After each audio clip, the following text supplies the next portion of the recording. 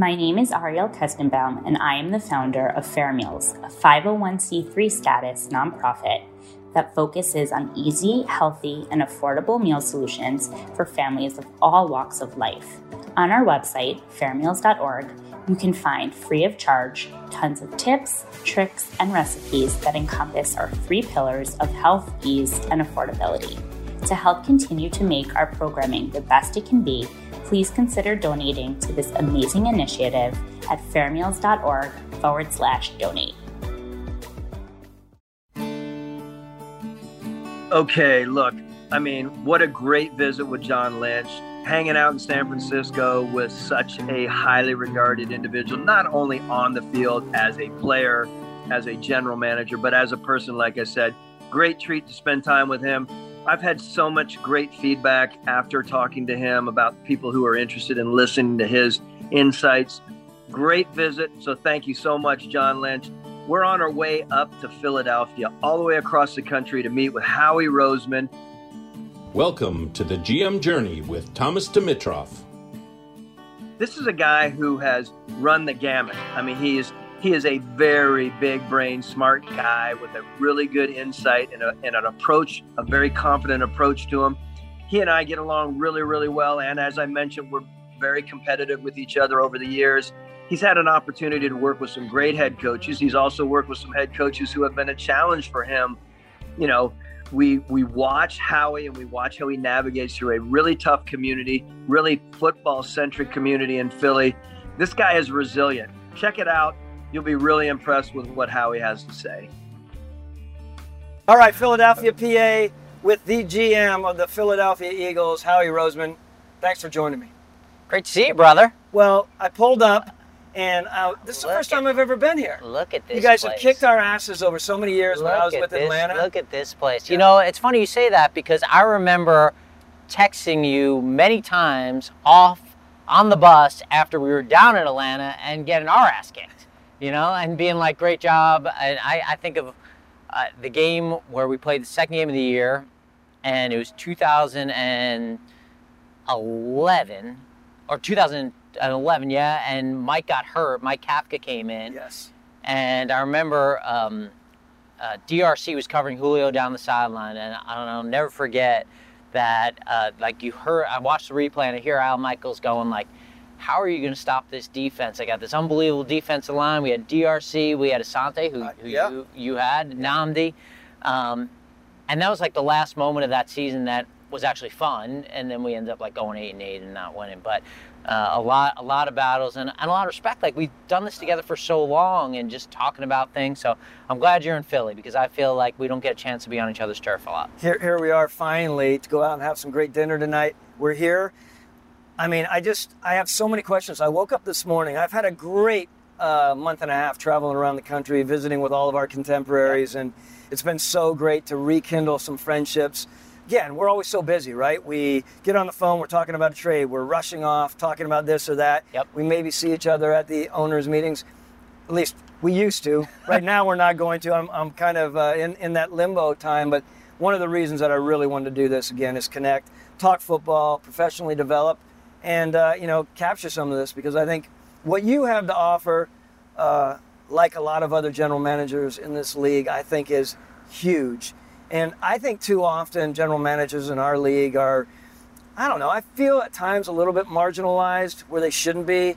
And I understand head coaches at the front end of... It's not baseball, right? It's not exactly basketball. Right. And the head coaches are so important. Yeah. But at the same time, I think the other thing is that, a lot of other sports, we talk to, you and I do this all the time, we talk to a lot of GMs in other sports, and they always say, like, I feel like NFL GMs eat their own, right? Like, guys get fired in baseball or basketball, and they immediately get picked up by their boys, right? Yeah. And they get another job. And I think, like, people may think that, like, we're so competitive that we don't have these relationships. We don't pick up the phone and say, what are you thinking about this? Or what are you thinking about that? And I always appreciated that I could do that with you about anything. Like, I could call you and say, what are you thinking?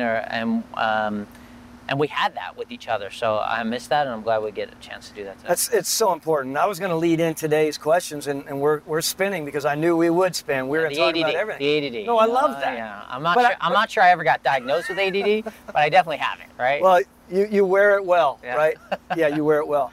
So I look at this, and I was thinking again, coming in here to Philly to spend some time with you, and I thought, you're one of the most respected and one of the most accomplished general managers in our league right now. You've done some wonderful things. You've won some big games. You've won a Super Bowl.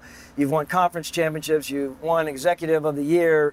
You've set yourself and your line for many years to come, and very, very well respected. You're living the proverbial dream. And I look back on an article recently when you made mention that you literally wanted to be a GM at what age?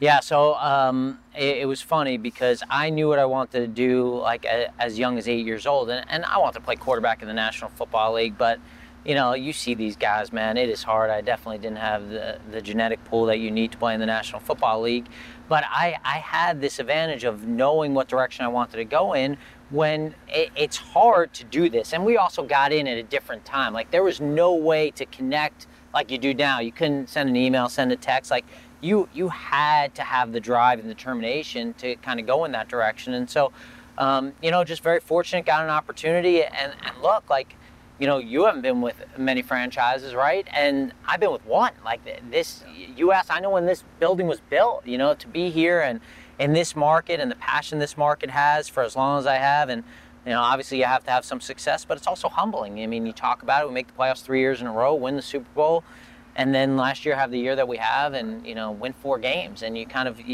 anytime you think you arrive in this business, you get your ass kicked. You have such a good grasp of that. We talk about it when we're on the phone and we're flying through and we fire off some questions and some comical remarks, and then we move on and we come back. And I value that a great deal. You have this way of being able to communicate with the people around you. You're very clear and candid. You take care of a lot of people over the years. That is one of the things that is beyond admirable when people talk about Howie Roseman. People have been fired and you've brought them back. You have helped people out in a lot of different ways, and you have a really good grasp of understanding the importance of people to people, and the people to people skills that you have, again, is beyond admirable. Where does that come from? Yeah, I think that the most important thing is loyalty, right? And when you find good people and being loyal to them, but not only that, but taking care of them and their families. Like, we've talked about this. We have this unique opportunity in these roles to be able to take care of people. Now, obviously that starts with ownership, and we have an unbelievable owner in Jeffrey Lurie and what he wants to do, and the people around him who've been around him for a long time. So it starts with him, but I view that as like the best part of the job is being able to take care of people and their families when they're doing a good job. And Philly is an unbelievably passionate market. I mean, football here is king. And because of that, it's great when you win and it's hard when you lose. And the expectations are really high. And not only do I get to feel that, but the people who work for the Eagles get to feel that. And they know that when they're taking their kids to a football game or a baseball game, just them playing, they're going to go, what's going on with the Eagles? Like, what? And then when things are good, like, that's awesome. So everyone here feels that. And so what can you do? You can have high standards and have high expectations because we have an unbelievably talented staff, but you can also take care of them and make sure that they understand because we're in a big market, because we're in a football crazy town, they should be compensated well too. So I'm going to ask you a tough question and a humbling question. If I were to ask you what differentiates Howie Roseman from other GMs in this league, humbly speaking, of course, what would it be? Well, one, I've been privileged to have the experience, and experience is important. I know that all of us look for the newest and brightest and best, and that's important too, but the more you do your job, the better you get at it. And then I think it's being surrounded by really good people, really strong people. And sometimes, you hire staff and you go, well, is this guy, and we see it in this league all the time. A couple of our friends have experienced it. I've experienced it where you hire really good people and then they want to take you over, So are you really encouraged to hire the best and the brightest because you're worried about protecting your turf? But I've been so fortunate to be around great people, and we've talked about our owner.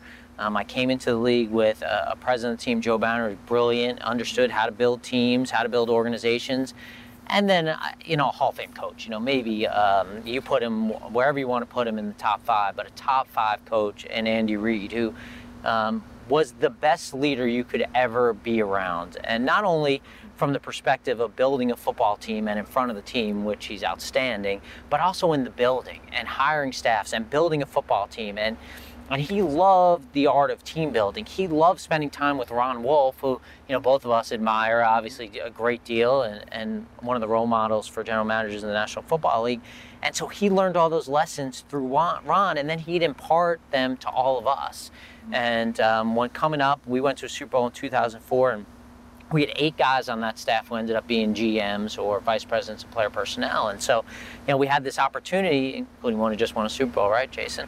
Yeah. And so we had the opportunity. It was like a think tank. Like, I don't know, I haven't worked anywhere else. I've only worked in football, but I got to think that that's like what goes on at Google or Facebook. Like, you have these freaking brilliant young people who all you can see, like, they're going places, like they're going to be at a high level.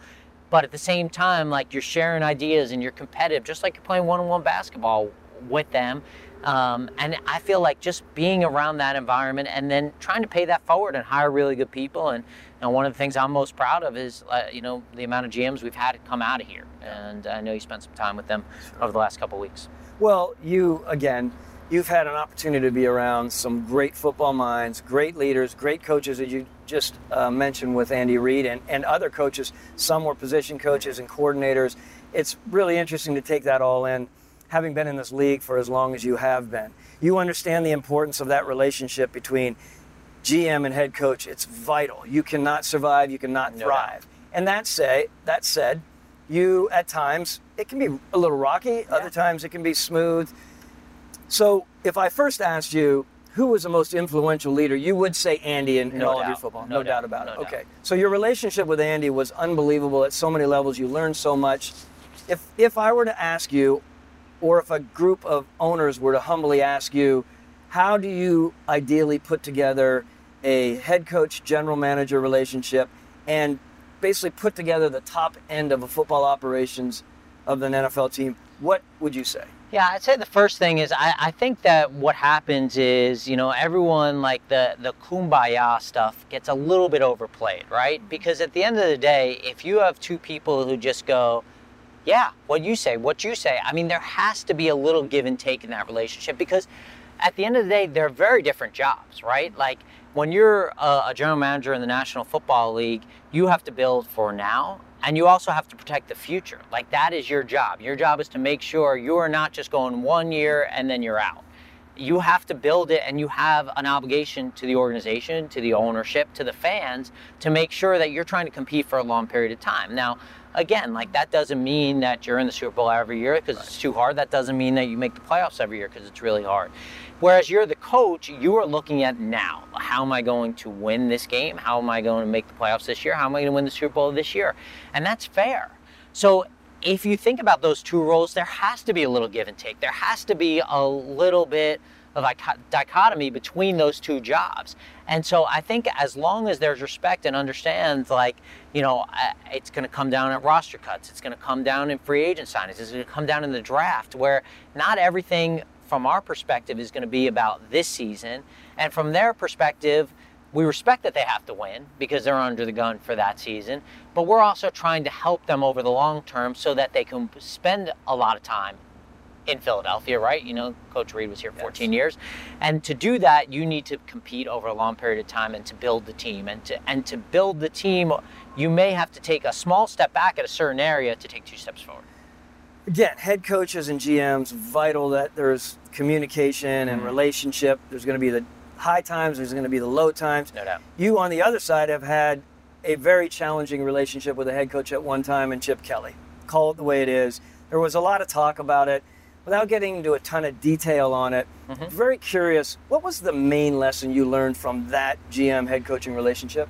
Well, one, I do think that there are very few people in this world who can handle both jobs. I mean, the jobs are just, they're too big for one person to handle. And, Coach Reid knew that. He had it here, and I remember when he left, he said, when you're meeting with the equipment guy or when you're meeting with the video guy and talking about staffing and you're talking about some of the struggles they're dealing with on a day-to-day basis and you're still trying to coach the team, you only have a limited amount of time in the day to do that. So, it's hard to run the building. Now, obviously, you you talk about another one of the greatest all time, Bill Belichick, and his ability to do it. And Andy did it at a high level. We went to 5 championship games with Coach Reid.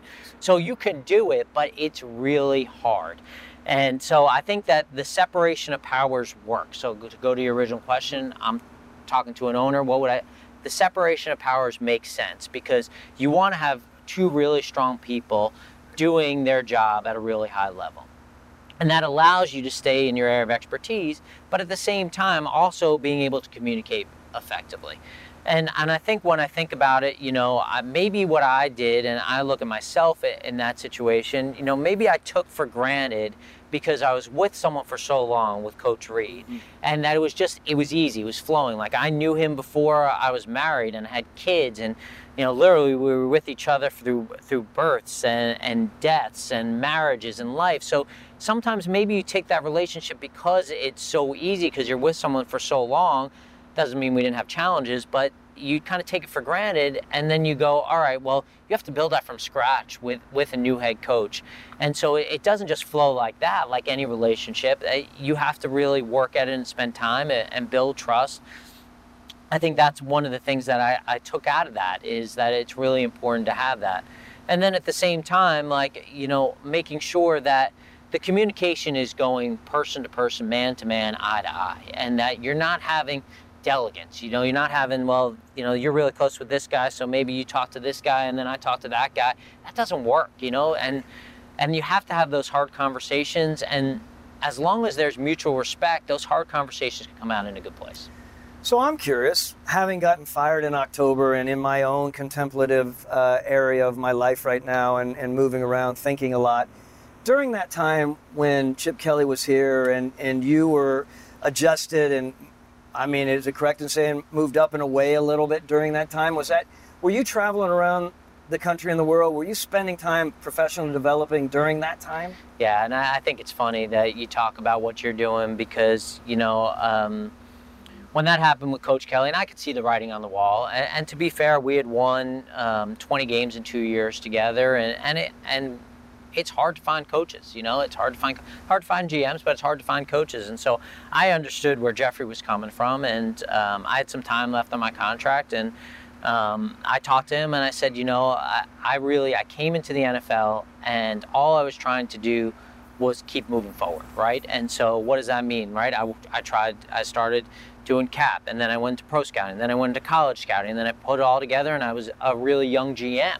And I never really had a moment, because when you're in these jobs, you can relate to it. Like, I wake up in the morning, I'm thinking about the team. I go to bed at night, I'm thinking about the team, right? Like, it's when these guys leave and they get GM jobs and they say, what's the biggest difference between the job I have now and the job I'm going into? And I said, you wake up in the morning with a knot in your stomach, you go to bed with a knot in your stomach. Yeah. And you know that there's going to be an issue you're going to have to deal with every single day. And you just prepare yourself for that, like that you don't, and when things are going good and you take your foot off the gas, get your ass kicked. And so I think for me, it was like, I would love to do what these coaches did, which is, you see these coaches who get let go and they go around and they go to they go to college, they go to other NFL teams and they learn and they kind of work on themselves. And I felt like there weren't a lot of people, maybe there were, but there weren't a lot of people who are doing what you're doing now. And so I went to Jeffrey and I said, hey, this is what I would like to do. I knew this was coming. This is what I'd like to do. And he said, I think it would be great. And so I got this opportunity. And I really feel like it was the best thing professionally that ever happened to me. Because I got an opportunity to step back. I got an opportunity to work on a lot of my deficiencies. And even more so, I got a freaking master's in running sports teams. Really, I didn't do it thinking like, hey, I'm going to come back in here and I'm going to go get another opportunity. I did it because I felt like it was such a great opportunity personally and professionally to be able to do that. So let's talk about building staffs. Let's talk about the importance of a stellar coaching staff. And I'm not just saying the head coach, of course, number one, most important. I'm talking about the coordinators and I'm talking about the assistant coaches. I am convinced over the years the way that you're going to survive, the way that you're going to win Super Bowls and championships is to make sure that staff is very, very sound at all levels. No doubt. What is your stance on staffs, building the staff? How involved are you in the construction of your coaching staff? And how involved is your owner?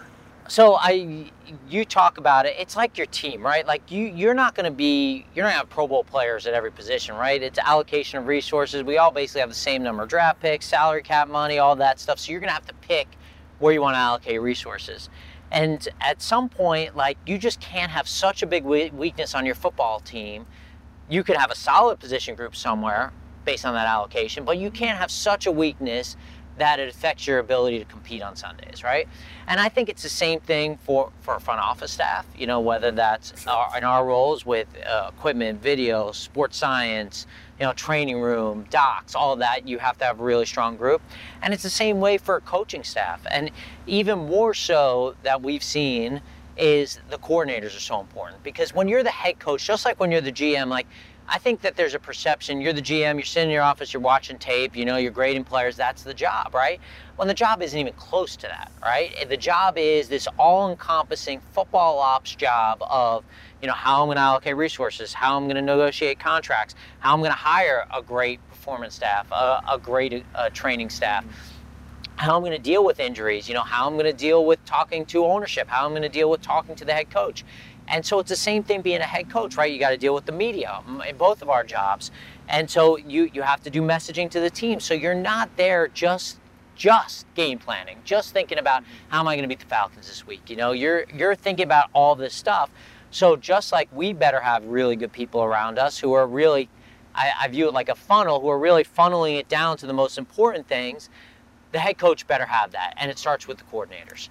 And I think it started with watching Coach Reed, where he had 8 guys on his coaching staff end up being head coaches, and extremely successful head coaches, right? No doubt about it. And it was because he picked the best and the brightest. And he started them, and he trained them, and they rise to coordinators, and they rise to head coaches. And you see that in our Super Bowl year, right? Our defensive coordinator was Jim Schwartz, who was a head coach, and certainly one of the premier defensive minds, and really great football mind. You work with Jim, and how he is as a coach. And then Frank Reich, who goes to Indianapolis, has been a tremendously successful head coach. And then we had extremely experienced, a great special teams coach in Dave Phipp. And it worked down to the position coaches as well. And so I think that it's really important. So, I'd say this, like, at the end of the day, like, you're not trying to pick the entire staff for the head coach, right? They get these opportunities just like we do. Just like I wouldn't like a head coach coming in and say, hire this guy as your Southeast scout, hire this guy as your pro director. But sometimes it's as simple as, hey, do you know this guy? He's someone that I've had the opportunity to meet, and he'd be worth doing it. And I'll give you a great example. Coach Sirianni, our new head coach, who today's his 40th birthday. Unbelievable. Wow. We used to be the young guys. Are we the old guys now? No, that's exactly right. I don't know. It's crazy. And he had this list of coaches, and he came to me and he said, hey, you've been on the road. Is there any college quarterback coach that you know? And I said, yeah, I'm a Florida grad, go Gators, and Brian Johnson was the offensive coordinator at the University of Florida, had gone back and coached quarterbacks at Mississippi State and the offense at Mississippi State with Dak Prescott. And he came in and he said, I want to interview him. And he blew his socks off. He didn't have any pre-existing relationship, and he hired him. And I think that just shows the open-mindedness. Let me ask you this along the lines of coaching. Have you ever run into a situation, however, where a coach is putting together a staff and their focus is too much on the loyalty of the staff versus the talent of the coaching staff? And how do you help that? Yeah, I think at the end of the day, we all have our biases. We all have our instincts to hire people that we know, that we trust, that we like. I mean, that's natural in anything. And to be fair, you want to have some of those people around. I think that our best staffs have always been where I could go next door, close the door, and say, I'm struggling with this decision. Tell me what you would think if you were in my role, right? And that's kind of the humility you have to have as a GM. It's not like my way or the highway. It's like, I got to get perspective, and sometimes it comes from seeing guys like, having guys on your staff who played, like we have Connor Barwin right now on our staff, and he's developing, and I think he's outstanding. And he's someone that I'll go, all right, how would this play in the locker room? If you're in the locker room, how are you doing that? So having that balance. So I get that from a coaching perspective. I think it's just being able to have the sounding board and say, all right, are we hiring this person? Am I hiring this person because they're my friend? Are you hiring this person because you're a friend? Or are they helping our football team? Because at the end of the day, I could hire all my best friends. If they're not any good, our ass is going to get fired, right? So we better have a good group of people around us, or it's not going to matter how many friends you have because they're going to be out of work just with you. That's right. What encourages you the most about the NFL looking into the next 5 to 10 years? You know, I think that when I think about the growth of the game and when you talk about like connecting with fans and all these other sports struggling with like how do I get fans' attention, and then I think about our game and the passion around our game and really the 365-day-a-year cycle. Like, you know, I work out in the morning, as you can tell, you know, like, and I have ESPN on, and it doesn't matter what time of the year we're at, there is some NFL-related story. And it's not like that for every sport. And so you think about the growth of the game and there are new areas to get people engaged with the game and to get people to play. And I think about then, you know, my family and my 3 young sons and, you know, even playing flag football. Starting at 4 years old, they're playing flag football, right? And there's leagues with that. And so you're engaging, and maybe it isn't full pads, contact at that age, but they're finding the love of the game through that, and the league doing a great job, and attracting women, you know, like thinking about that too, you know, and I think that, you know, just seeing our building and the diversity in our building and the people who are rising and our own organization, you know, and we recently promoted Catherine Raish, who we had gotten from the CFL. She was an assistant GM in the CFL, and she had been here. This is her 3rd year in Philly, and just, you know, how talented she is at putting the whole picture together and understanding scouting and salary cap and football ops and the performance aspect of it. And so before, again, you and I coming into the league, there weren't as many opportunities. You know, we promoted one of our scouts who was into a pro scouting role too. And so I think that when you think about that and think about the interest and the determination to get into the National Football League when you're a young woman, and then have that kind of passion, and that just shows where the game is today. And I think what I love about that is that knowing that we're part of something that has that much reach and that people care that much. But so many people care about our game, and it affects our cities in such different ways. And that's why I was excited when you said, what should we do? Like, let's go to the Rocky Steps, because just seeing that parade, and we'll talk about it later, and just seeing the effects it had on people, and still to this day, people coming up to me and saying, thank you for 3 years ago, you know, and we'll talk about more of that. Well, I was really talking about the diversity and the growth of the game. Oh, yeah. And then it kind of got me. Well, diversity and inclusion is something that is so encouraging for sure. And on the other side of this, what are you the most concerned about over the next 5 to 10 years in the NFL? Well, I think it's also, I feel like the narrative about the health and safety has turned to, and I don't necessarily think that it's fair. I think that, you know, the safety of our game has gotten better and better each year. I feel like the National Football League does an unbelievable job of trying to be proactive about those things. And, you know, I feel like all these sports, I mean, we were just talking when you got here, you know, my 8-year-old son's playing in a Little League All-Star game last night, and one of the coaches hits a fungo and plop, hits the 8-year-old kid in the nose, breaks his nose, you know. And I think the sport with the biggest rise of concussions is soccer, you know, where there is no padding. And so I feel like making sure that parents understand how important health and safety is to the National Football League, and making sure that kids go out and play. I think that's the thing, that making sure from a PR perspective we're getting out there and talking about the realities of the benefits also of playing football. Fantastic. Well, within the league and outside of your organization, a lot of people look at you and your relationship with Jeffrey Lurie and admire it. And it's thought upon as being so solid and sound. What is the key to your relationship with your owner? Well, I think one, it's trust for sure, you know, and understanding that, we're going to be very honest with each other, and if he has a different opinion, I'm going to tell him my opinion, and then we're going to walk out the door and we're going to do what's best for the team together. And I think it's also demonstrated ability, right? I mean, at the end of the day, if we didn't have success on the field, it would be hard for him to have trust of, me running his franchise on a day-to-day basis. Obviously, we have our head coach, we have a lot of good people who are running their departments, and I'm not micromanaging that, they're running them. So I think that's the key. And I think, again, it's one of these things where, like, experience matters, and continuing to try to grow in your job matters. And I think that if I was an owner, I'd want to see somebody who's trying to hire the best people, not just trying to protect their own turf, and trying to continue to try to get better and learn, because we're going to make mistakes. I mean, we talk about this internally all the time. Like, I make a lot of fucking mistakes. Like, there's no doubt. Get it. Right? I get it. But the GMs who are in the Hall of Fame, they hit 60% of their first round picks.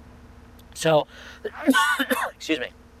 So I think it's about, why did you make a mistake? Are you learning from it? Are you going back and looking at the process? Because the process is much more important than the outcomes. If you have a good process and a bad outcome, you can live with it. If you have a bad process and a bad outcome, that's on you. And that's really not acceptable. That's good.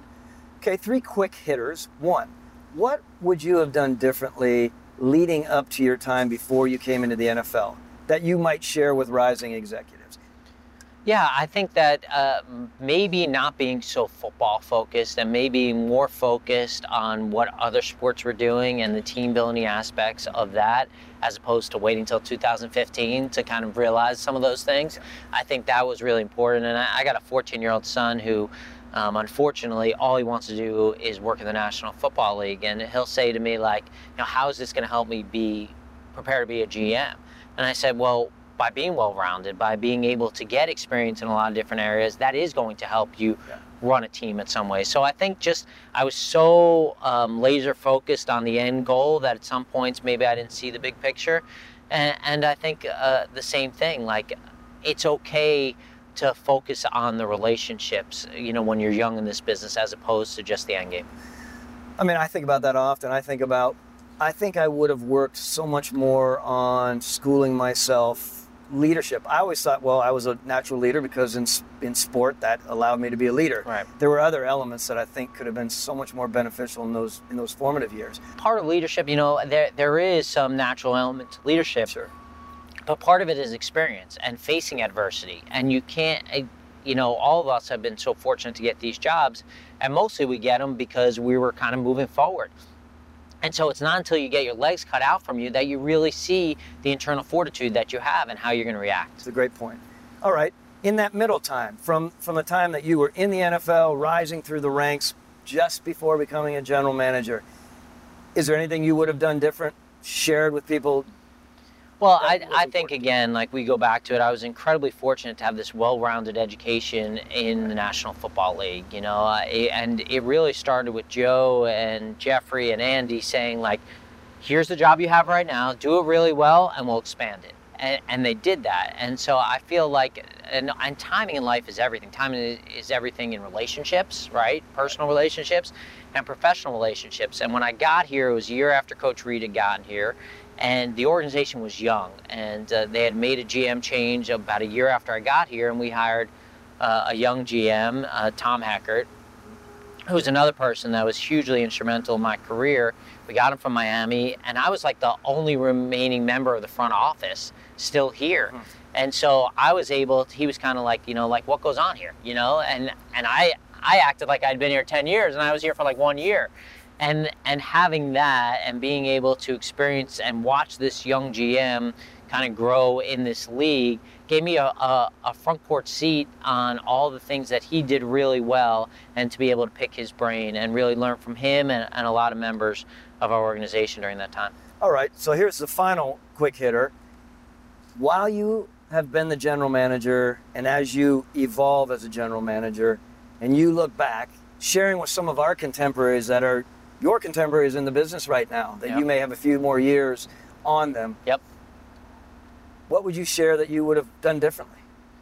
Well, I think that one of the most important thing is really just empowering people, hiring good people and empowering them and trusting them. And that doesn't mean you don't question them and you don't ask them the whys of why they're doing things. But I think one of the things I did as a young GM was like I wanted to micromanage, you know. So I'll use our equipment guy who's tremendous, you know, Greg Delamitros, and it would be like, hey, I got to hire an assistant equipment guy. And I go, great, set up the time for me to interview him.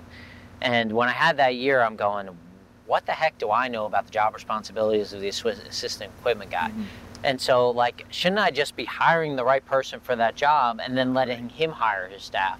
And so I think for me, it was like I want my fingerprints on every single aspect of football ops as this young GM, and I want to make sure that everything is coming in front of me. And I still think there's an aspect of that because it's your name on it, right? At the end of the day, it's your record, it's your name.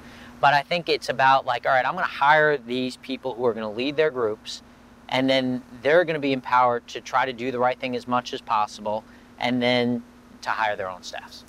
That's maturity, right? I mean, no question about it. You have a really good, sound understanding of that now. All right, so let's talk a little bit about where the league is with diversity and inclusion. It's an important topic, of course. We're making strides, and yet we still have a long way to go. What is your stance on that, league-related, and more importantly, your stance with regard to the Philadelphia Eagles? Yeah, well, all you have to do is see the progress we've made really over the last 12, 24, 36 months, and it is huge, right? It's incremental. It's like it's growing and growing and growing. And I think it's based on the talent level. Just like you talk about, you know, where you're getting players from, like your pool is increasing because there are people who are more diverse people who are interested in being in the National Football League, who have set their career goals towards that, and they point their star towards that, and they go in that direction. And once you have those people who are talented and smart and diverse and dedicated and determined, now you have a pool to take from people. And I think that when we look at these jobs, you know, I feel like the NFL was the last really league to just go, all right, you played at college, you come into the NFL, you have a job, right? All these other leagues, NBA, Major League Baseball, NHL, EPL, they're taking the best and the brightest. You know, they're taking people who are really talented and they're hiring them.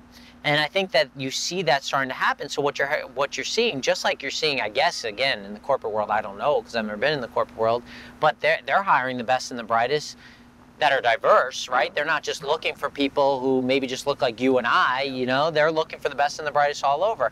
And really, when you think about like the Philadelphia Eagles, Jeffrey has always been about that. You know, I remember a couple years ago, there was like an NBC Today feature on Jeffrey about, you know, our senior VPs on the business side. I think we have like 4 senior VPs that are women on the business side. And so he's always been about where they came from. And really, that's how I got in here, right? Like I had an untraditional path. And so I think it's like you want to pay it forward and you want to give people the opportunity to get in who are talented, no matter where they come from, what backgrounds they come from. And so that starts at the top with our ownership.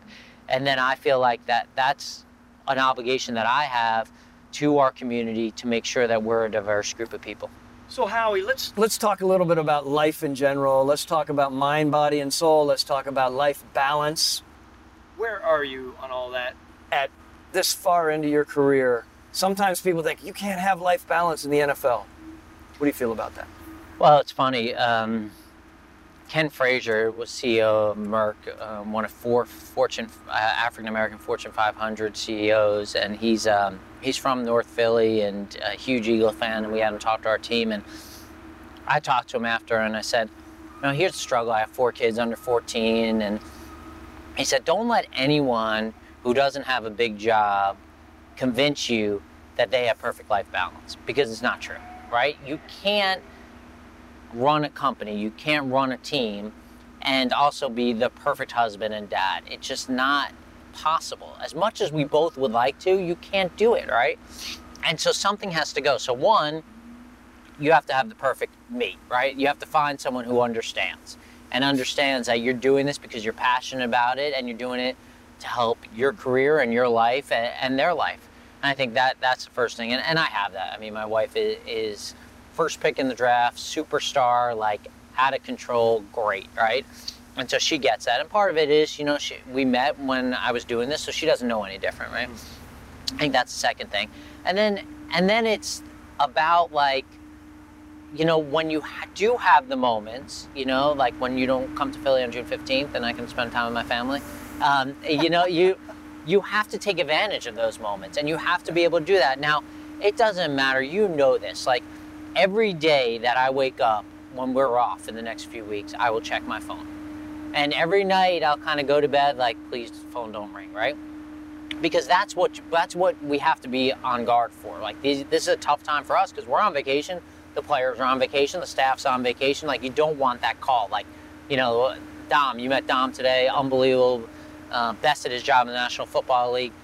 When he calls me, I don't even say hello. I said, what happened? You know? Mm-hmm. And sometimes it's like, no, I just went to a great restaurant, just wanted to let you know. I'm like, I love you, man. I love you. I love you, man. Yes. But I think so, you know, what you try to do is at least try to be present. And when you're not mentally present with them, you better fake the shit out of it so they don't feel it, you know? And so your mind may be going, but not to do that. And I think part of that is just like the phones, putting it somewhere, just putting it somewhere. So making sure, like, I can't just go on my phone and do it because they're addicting. And so you know that, all right, if I'm gone for 2 hours or I'm doing something, like, someone will get me if they really need me. Nothing earth-shattering is going to happen at that time. But, you know, I think we talk about work-life balance, and for me, that's like getting my mind right. So what do I do? Like, I have to start my day doing something, doing a workout. I have to, like, eat good food. Like, I like eating good food. I like going to good restaurants. You know, I got this passion for food, right? Do you like tequila? I love tequila, right? So you gotta, now you can't go crazy in these jobs, right? Like, no, you know, like, of course not. But I feel like you have to have that. So what you gotta do is you can't be so hard on yourself that you can't have fun. You gotta let yourself go a little bit. And so, you know, that means, like, you know, Mindy and I were like, all right, we gotta have at least 2 date nights a month, right? Like, it's just me and her, not the kids, not another couple, just the two of us. And because there are Wednesday nights, and I know you know what I'm saying, like, there are Wednesday nights during the season that you come home and you've dealt with the whole day and you got to get through it and make sure nobody sees you sweat, and then you're shot, emotionally shot. And she'll go, well, on Saturday we got this, this, and this. Can you drive here? Can we do this? What are we doing? And I'm like, what? You know, yes. No, I can't. I got to go to sleep. Like, I can't. And so it got to the point after 2015 where I was like, I'm going back. When you think of something during the week, put it on your phone, and we are going to spend one night, and we're just going to freaking go through it. We're going to roll through it. We're going to roll through all the things we have to catch up on. And it's been great for us because now it's like, now there's sometimes she's like, I got to get you. Like, I can't wait till we do this. So having that and understanding, like, you have to find time for the people you love and care about. Otherwise, you're going to burn out, you know? And we had one of the most famous coaches of all time in terms of burnout, and a great coach and a great person, in Dick Vermeil, who's still really close to the team. And you probably drive on freaking 95 and you still see Dick Vermeil, who was the coach in freaking 1980, still, like, you know, hawking something. You know, people love Dick Vermeil. And it was because, like, he had no work-life balance. Like, it was like 100 miles an hour all the freaking time. And so you'll burn out. These are marathons. These are not sprints. And, you know, our job, besides this period of the year right now, they don't stop at the end of the season, right? We're going on. The coaches off season, that's our season. And during the season, we got to be there to support the coaches and the players. So you got to find balance. You obviously have a good understanding of balance. Okay, I'm going to ask you the... Not really, but well, as good as we can. Yes. We talk a good game. We talk a good game, no right. question. And it's easy to talk a good game. Mm-hmm. Of course, it's complicated. Right. Mm-hmm. Okay, I'm going to ask you the Tim Ferriss lifestyle guru question. I'm going to footnote him. In the last 3 to 5 years, what philosophy, approach, adjustment to your life have you made that has significantly improved your life? Well, I think the date night has been a huge part for my relationship with my wife, in terms of just us finding the time, the two of us, to enjoy each other, have fun, and get back to, you know, where we were even before we had kids, right? And I think that's huge for us, to be able to, you know, go out on a Saturday night, make sure we get a driver, you know, have a drink in there, the two of us, and talk and catch up. And you know, she looks great, and you know, so you get that kind of fun back, where it's not just, you come home and you got 4 kids under 14, like, that's not always hot and sexy, no matter how good looking you and I are, dude, like, it doesn't always get us. So to have that moment where you go out and you dress up, I think that's been a huge part of kind of like what I've done the last 3 to 5 years. And then I think the second part of it is just like, I think, like all of us, no matter what you say, you always worry about losing your job. And I think when it actually happens to you, which it really did to me in 15, and it happens to you, like, I think the anticipation of it is way worse than the reality. Like, maybe you're in the news for a couple of days, but at the end of the day, because of the way the news cycle works in this world, in this country, with social media and everything's 24, 48 hours, everyone gets over it. Nobody really cares, Like, nobody really kind of goes, didn't that used to be the old GM of the Atlanta Falcons? Oh, I wonder what he's doing. Is he going to be okay? Nobody cares, No one cares. And so I think for me in 2015, going through it and kind of, being dead, and seeing how that looks and kind of watching it and then coming back, it's like, okay, life still goes on, like nobody died. It's okay. And so maybe not worrying so much about that, and then being able to play fast and not worry so much about all the mistakes I'm going to make, and really more so thinking like, all right, the National Football League, like everything else, is like a bell curve. And so it's designed where everyone's here. And so I'd rather try to be over here and maybe risk that I'm on this side of the bell curve than be stuck in the fucking middle. That's great. One thing I will add, however, I thought that no one was going to care about Thomas Dimitroff in the Atlanta Falcons relationship. And yet Julio Jones gets traded, and I'm the reason that he got traded. So there's still a little bit of critique. Yeah, that doesn't ever go away, really. That doesn't go away until we're really removed from that whole thing, because then it's easy to blame. Like, it's easy to blame all the bad decisions on Terry and Arthur, great guys. Yes, Arthur, great guys. So I'm not saying that for them in particular. I'm saying, like, it's easy just to say that was their fault. That was their fault. Well, it was a cap-related issue. Julio would be there if the cap, were to be in a different spot, which it doesn't really matter what it is. It's just an interesting thing. Excuse me. But here's the funny thing. Like, everyone says they'll do whatever it takes to win a championship, right?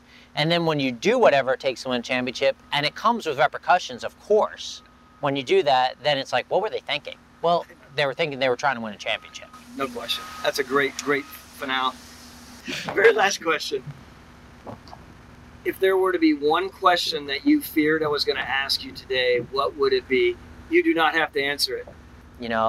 Just being in the city and getting asked every question and being critiqued about, who you are as a person and your motives and agendas, the personal attacks that I've gone through. It's like, Charlie Castro used to have that GM seminar, and he used to talk about Jack Kent Cooke and said, once you're wet, what's another drop? I wasn't worried. Wow, look, I mean, what a treat again to be around a really intelligent guy like Howie Roseman. I mean, climbing the rocky stairs, with Howie, being there was a highlight for me, as well as some great food in the community. He took me right to the heart of it all, and we had some great Philly food.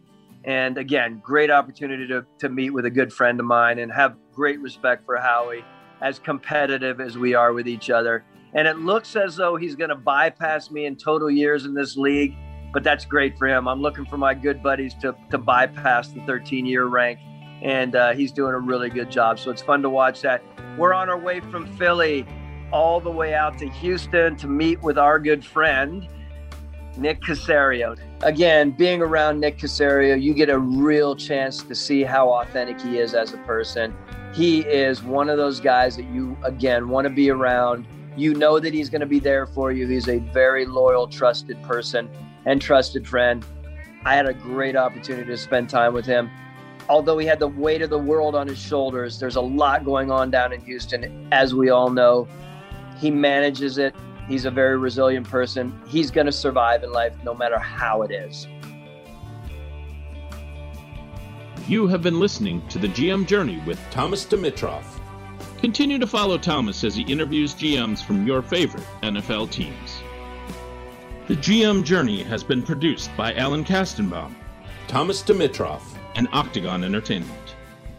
Don't forget to download and subscribe on Apple Podcasts, Spotify, or wherever you get your podcasts from. The GM Journey is distributed by the 8 Side Network.